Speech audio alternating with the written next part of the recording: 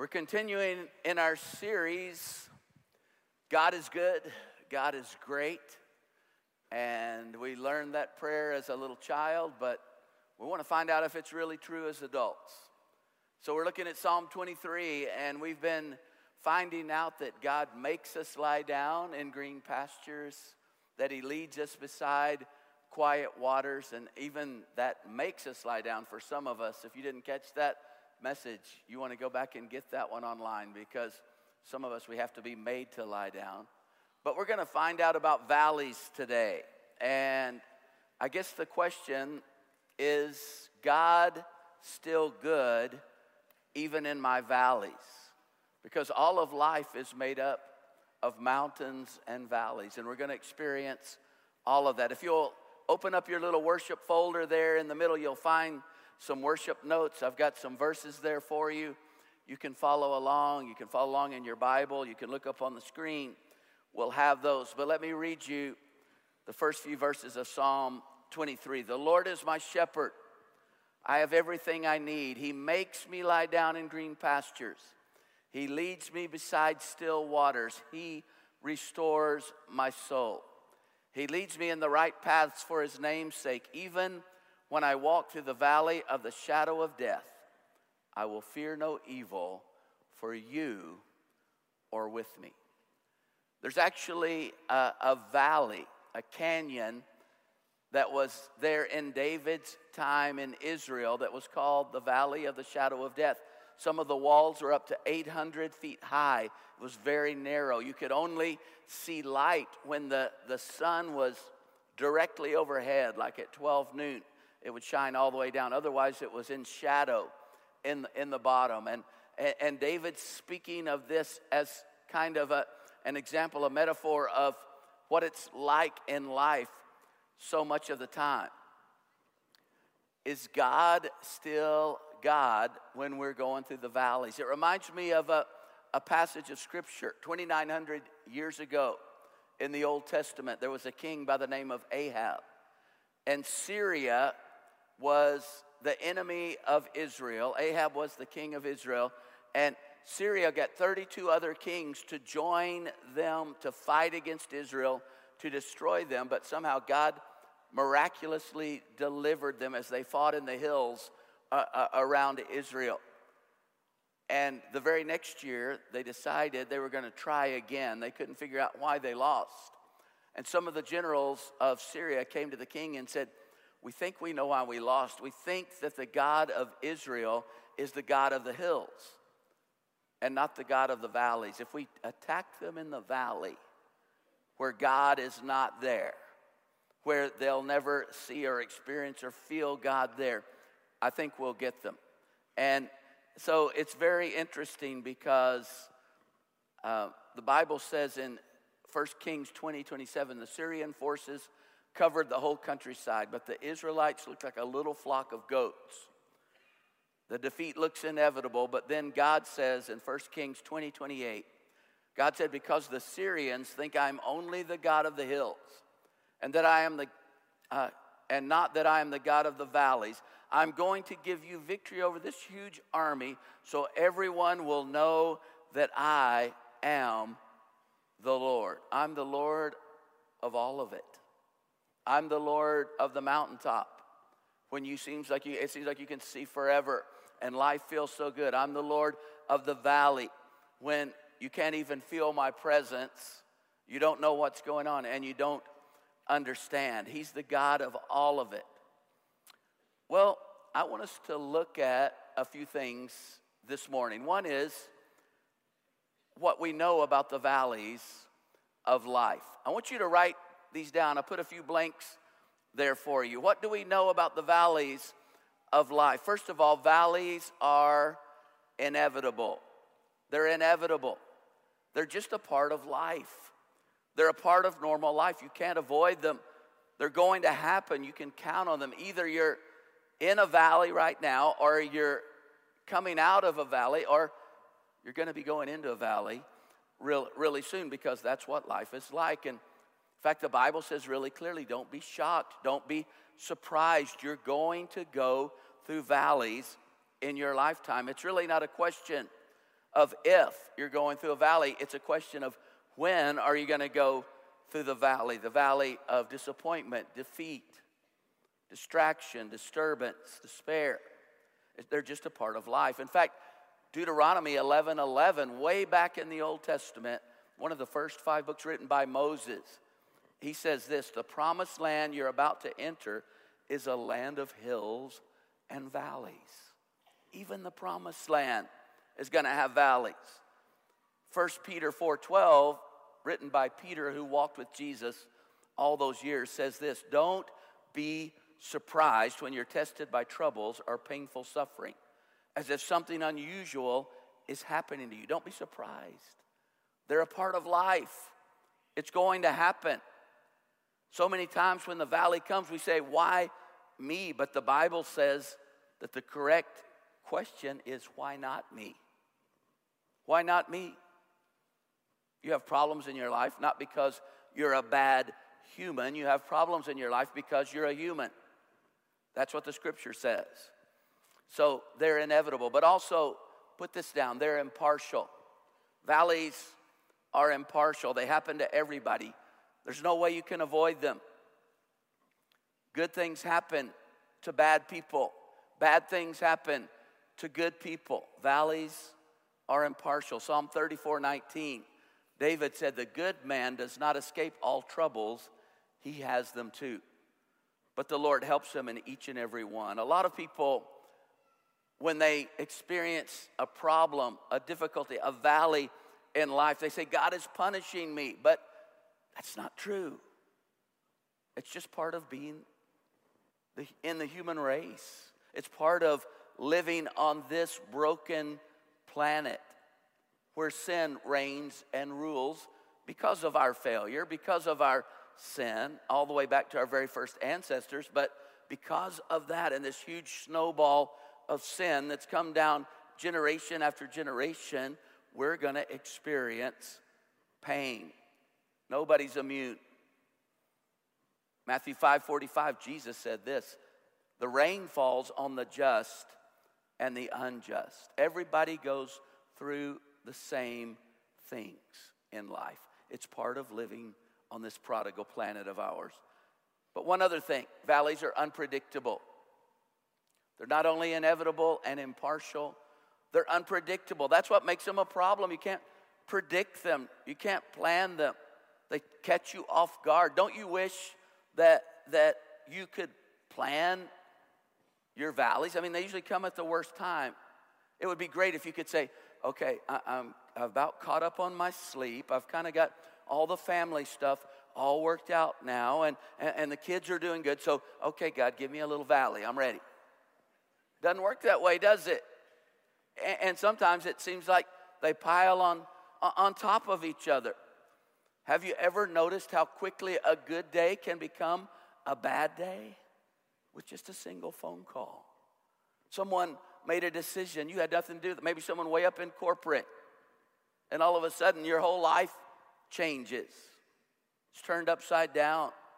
Proverbs 27:1 says this: don't ever brag about tomorrow. You don't know what the day will bring forth. Don't ever get to the point where you go, all right, I think I've got it now. You know, I think I've got everything right where I want it. Life is just where okay, the whole next 15 years are planned out and they're just going to go like this, right? Is that going to happen?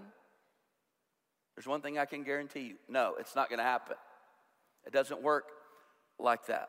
But I want to go a little bit deeper and not just tell you that valleys are unpredictable and impartial and they're going to happen to all of us. But I want us to look at maybe a few of the valleys that I guarantee that you're going to go through that we see in Scripture. When you read Scripture, you see all these different valleys. And a lot of times the valleys, I mean, it's true stories. The Scripture is a true story, but it also will use valleys like a metaphor sometimes to show you what it looks like so you can be aware. You see, I'm not a psychic. I can't predict what you're going to go through next year, and neither can you. But I can tell you what you're probably going to go through sometime in your life because these valleys are common to all of us. So let's look at what kind of valleys to expect, just real quickly. The first one I call the Valley of Siddim. The Valley of Siddim, that's the valley of failure. The valley of failure. It's found in Genesis 14. If you like war stories, you like to watch like war movies or something, this is your chapter, okay? Those of you who like even like the Lord of the Rings, reading the book or watching the movies, you know, it finishes out in that big climax. It's the battle of the 5 armies. Well, this is even bigger. This is the battle of the 9 armies. And there's 9 armies coming to clash together in the valley of Siddim. There are the armies that are of Shinar, which eventually will be called Babylon. This is way early. There are the armies that are inside Palestine, which is Israel's not there yet. It hadn't even been created because Abraham is still on the scene. He hadn't even had Isaac yet, so Israel's not there. But there's Sodom and Gomorrah. You might have heard of those cities. There are 3 other cities, and they are inside Palestine. And then there are 4 other kings that are coming against them that really have armies that are much more vast than them, and they clash in the valley of Siddim. And so that's where the Dead Sea is located. Now, the Dead Sea came about after all the stuff happened with Sodom and Gomorrah, and the Dead Sea was created at that time. But so these 9 armies fight in the valley of Siddim. And let me just read you what it says. Now, this valley was full of sticky tar pits. And when the kings of Sodom and Gomorrah tried to run away from the battle, they slipped and fell. They got stuck in the pits. So the invaders plundered Sodom and Gomorrah and took everything that they had. In this valley of Siddim, there are pits of bitumen. I don't know if you know what that is or not, but that's a petroleum that seeps to the top of the land. You know, we see it in the La Brea tar pits. It's the same stuff that we see over there around Los Angeles, you know. Sodom, Gomorrah, Los Angeles. I don't know if it has anything to do with that, but it seeps up to the top, all right? And so what happened is the kings of Sodom and Gomorrah, they saw they were being defeated, so they tried to run away, but they got stuck in the tar pits and were captured out of those tar pits. And so what we see, the valley of Siddim, is when you try to run away from something, when you try to get away, it's kind of like the valley of failure where you slip and fall and get stuck. Maybe you're trying to run away from a responsibility or a bad marriage or you know, some difficult situation, and you try to get away from that. Or maybe it's just where you get all stuck in maybe an addiction or some things that are going on in our life. I was talking to a young lady a couple of days ago, and she was telling me her story of coming to Christ and all that he had done for her. But she had said to me, one of the things that she struggled with for so long in her life was pornography. But she thought she's the only one, you know, because that's a man's problem, you know. And then she began to talk to her friends, and actually, as she became a believer, talked with her other believer girlfriends and found out that they were all struggling with the same stuff. In fact, the biggest demographic, the rising demographic for pornography, women. Did you know that? And so what the Bible says is that we all struggle with things that are common to mankind, it says. And what the Bible asks us to do is to confess our struggles and our failures and our sins to one another and pray for one another so that we can be healed. I was telling her, I said, one of the things I love about Community of Faith, most churches are kind of talking up here, you know, like maybe a history lesson or something on Sunday morning. And Community of Faith we're different than that. We talk more about where we're at. We talk here. But the truth is, for most of you and me, we live life here. This is where culture is. And until church can get down to here, we're really not going to be able to see the impact. Now, it's a little hard for me to talk about every single little thing that I know that all of us are dealing with. Did you know 70% of preachers are struggling with pornography? Did you know that? They did some big study of that. And so everybody's in this thing together. And but to get down and, there's 5-year-olds in here and there's 95-year-olds in here. So it's a little bit hard to talk. But one of the things it asks us to do is get together, make friends, know each other, and be close enough that you can share your struggles. This gal said when she began to share struggles, she realized she's not the only one. They began to talk with each other and help each other and work with each other. And it makes all the difference. But maybe you're running, you're struggling. You don't want to confess, you don't want to admit. You see, that's the valley of Siddim, and we're locked in our failures, in our addictions, in our stuff, because we won't do that with each other. Those of you who are struggling with drugs and alcohol, we have a group that meets on Wednesday night. That's amazing. And we've seen so much breakthrough. You want to be part of that. Find out about that at the information desk. But God has got some good things for us. Sodom and Gomorrah, they weren't exactly family-friendly cities. In fact, they had a little slogan: "What happens in Sodom stays in Sodom." No, it wasn't. They didn't really. But you might feel, like you're stuck, addicted. But God wants us to be there for each other. There's another valley, the valley of Eshcol. The valley of Eshcol, that's what I call the valley of fear. We see that in the book of Numbers, way early in the Bible. It's the story of when Moses sends the 12 spies into the promised land. Remember, the children of Israel, they're freed from slavery in Egypt, and they cross over the desert, and they get to the promised land. It only takes about a week. So you thought it took 40 years. Wow, they said, that's a long trip. 40 years. They wandered in circles after the valley of Eshcol. What happened there? Moses sent 12 spies in to spy out the land that God had promised them was theirs.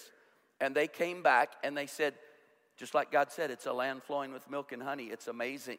I mean, they brought back these grapes there was such a big bunch of grapes on just one bunch that they had to carry it on a pole between two men.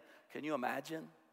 I mean, that's a lot of grapes, or else they're huge, And so I said, it really is like what God promised. But 10 of the spies that went in, they said, but the people are just as big. The people are just as powerful. They live in these giant fortified cities with giant walls around them. And when we got up next to them, they made us look like grasshoppers in our own eyes. We could never take it. And you know what the people did? A couple of million people waiting for their report. The report comes back. Only 2 of them say, it's true. They look tough, but God promised us the land. That was Caleb and Joshua. Let's go get it.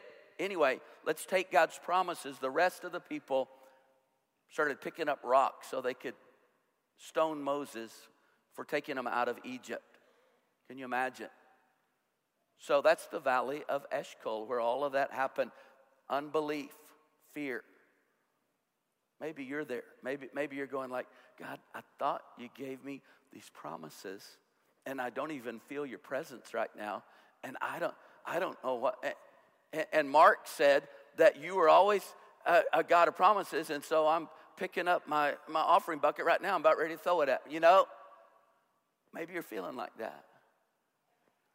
But God's going like, no, that's a valley. That's a valley. What are you going to do in that valley? And so they ended up walking in circles for 40 years until all of those who didn't believe had died. And their children went in and took the promised land. Now, how do you know if you're in the valley of Eshcol? When you see this thing in front of you that you feel like God has told you about, do you see it as an obstacle, this thing that's going to stop you, or do you see it as an opportunity? That's how you know. Is it an opportunity for God to show himself strong? Or is it an obstacle that's going to wipe you out and keep you from living for God and keep you from believing God and cause you just to walk in circles in your life? There's another valley, the valley of Elah. It's found in 1 Samuel 17. I call it the valley of conflict. It's another familiar story. The people of Israel are fighting against their dread enemy, the Philistines. And the Philistines have a champion. You remember his name. He's 9 feet, 6 inches tall, makes Shaquille O'Neal look like a little pipsqueak, okay? His name is Goliath. He comes out and he calls out and says, anyone want to face me in mortal combat? I'll represent the Philistines. You represent Israel, and whoever wins, wins it all. They used to do things like that back in that day. They would battle instead of everybody dying. They would have their champions come out and do it. And all of the Israelites were cowering in fear until little David, probably 17 years old, comes to bring some food to his brothers. And he hears that, and it makes him mad. Not because the guy's yelling out against Israel, but he said, he's making fun of our God. Did you hear him saying that stuff about God? He's ridiculing God. I'll go take him on. I'm not going to let anyone ridicule God. There's a verse in 1 Samuel 17:3. It says, the Philistines occupied one hill and the Israelites another, with the valley of Elah between them. Maybe that describes your marriage right now. Maybe it's like there's this huge valley in between. I was talking to a good friend of mine the other day, and he was saying, I've allowed this huge valley to come between us. I've allowed this huge, the feelings are gone, basically. And I was sharing with him some of how he's going to have to humble himself and move down and cross the valley and come to his wife. Somebody's got to do it. Somebody's got to be the grown-up. It's interesting, one of the things about the Bible says, it's you, husband. You see, sometimes I don't like the Bible very much. Because, I'd be like, it should be even, even Stephen. I like, we've come a long way with all this, with women's rights and stuff. And she should have to meet me halfway. And the Bible goes, women are just as important as men. The Bible's always affirmed women's rights and equality. But let me tell you something.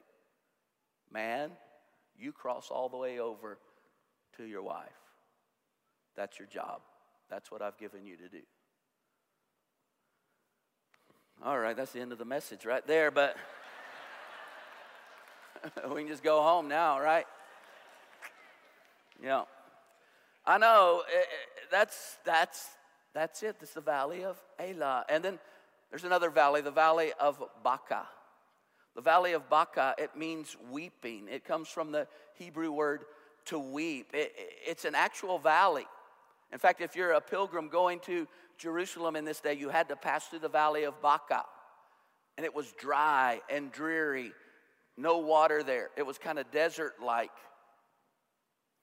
And basically, what the Bible says about the valley of Baca, it's like when you just lose all your feelings and your emotions and you're basically numb. It feels like a dry spell in your life. And maybe the only thing that you've got left is just tears. The only water in the valley of Baca are your own tears. But in Psalm 85, 5-7, it says, blessed are those whose strength comes from the Lord. Did it say your feelings come from the Lord? It's not talking about feelings right now. Okay? It's talking about strength that you count on by willpower. All right? As they pass through the valley of Baca, they make it a place of springs. Now that's like a miracle from God. It's like somehow, as you go through this, it's like some springs begin to come up. You know, it's like all of a sudden there's these freshwater springs popping up in Baca. How does that happen? I don't feel close to God. I don't feel close to my husband. I don't feel close to anybody. But water begins to show up. God says, I'm going to meet you there if you will allow me to meet you there. Even in Baca, I'll meet you. So, what's going on? Well, I think it's important that we know what we need to remember as we go through our valleys. So let's hit this real quickly in closing. Number one, the psalmist says you need to remember who is with you. Remember who is with me. Even when I walk through the valley of the shadow of death, I fear no evil. Why? For you are with me. I want you to circle a couple of words. I want you to circle the word through, because it's not permanent. The valleys are temporary. They're not going to last forever. Aren't you grateful for that? Now, it might have seemed like they've lasted for quite a while, but they're not forever. And then I want you to circle the word you. Circle the word you. Because here's the thing that we begin to find out. God is there in the valley. Did you notice how when he first starts out, he says, he makes me lie down. He makes me. He leads me beside quiet waters. But then he says, when I walk through the valley of the shadow of death, he changes it from he to you. You know where you're going to know God like you've never known God? In the valley of the shadow of death. When Laura was going through cancer, she discovered things about God. When those doctors said you have a 50-50 chance to live, over that next year of chemo and radiation and ileostomy bag and all the things that she had to go through, she discovered things about God that were so deep and so profound and have never left her. Nothing's ever been the same since then. And I think it's important. It's important to know that. When you go through deep waters and great trouble, I will be with you. When you go through rivers of difficulty, you will not drown. When you walk through the fire of oppression, you will not be burned up. The flames will not consume you, says Isaiah 43:2. And I want you to remember something else. Remember what God is allowing. What is he allowing? You see, my dad used to always say, nothing can come into your life as a believer full out for God unless it comes through God's fingers of love, because he's got you in the palms of his hand and he's holding you tight. And if he opens up his fingers enough to let something through, there's always a purpose. Now, he didn't cause it. But you see, when we stand before God, he's not going to say, you know, I'd like to really see your bank book. I'd like to see how much cash you developed. I'd like to see how popular you were. I'd like to see your fame.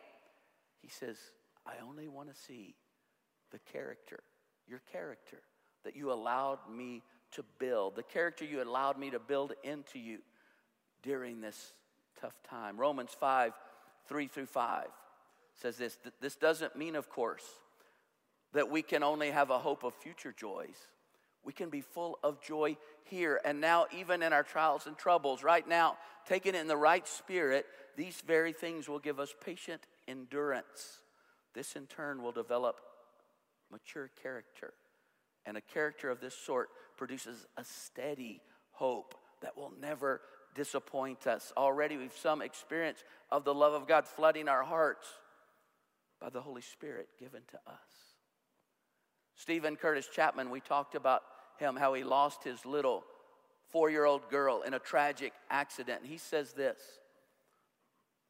Jesus tells us in this world you'll have trouble. But then he says, take heart because I've overcome the world. If I didn't believe that, I'd be extremely bitter and angry. My little girl's death underlined and solidified what I knew and believed, but it made it oh so much more real when there was nothing else to hold. Nothing to hold on to. I heard myself say, God, I'm going to trust you. I'm going to worship you. not because there's an audience watching. I'm going to bless your name whether you give or take away. He said, before my daughter died, I thought I'd experienced some valleys. I'd gone 50 feet below sea level, and I thought it was dark and difficult down there. But I learned that God was with me. But when she died, I was pushed 100,000 feet below sea level. And he said, you know what I learned? God is still there. He's there, even there. I'm not alone. Lastly, remember why he's allowing it. Our present troubles are quite small. They won't last very long. They're producing in us an eternal glory that will last forever and is greater than anything you can imagine. He's teaching us to rule. He's teaching us to reign forever. That's part of it. But he's also doing something right here. He's teaching us that he is personal to us. It's only in our valleys that we find that. It goes from he to you are with me. I love that.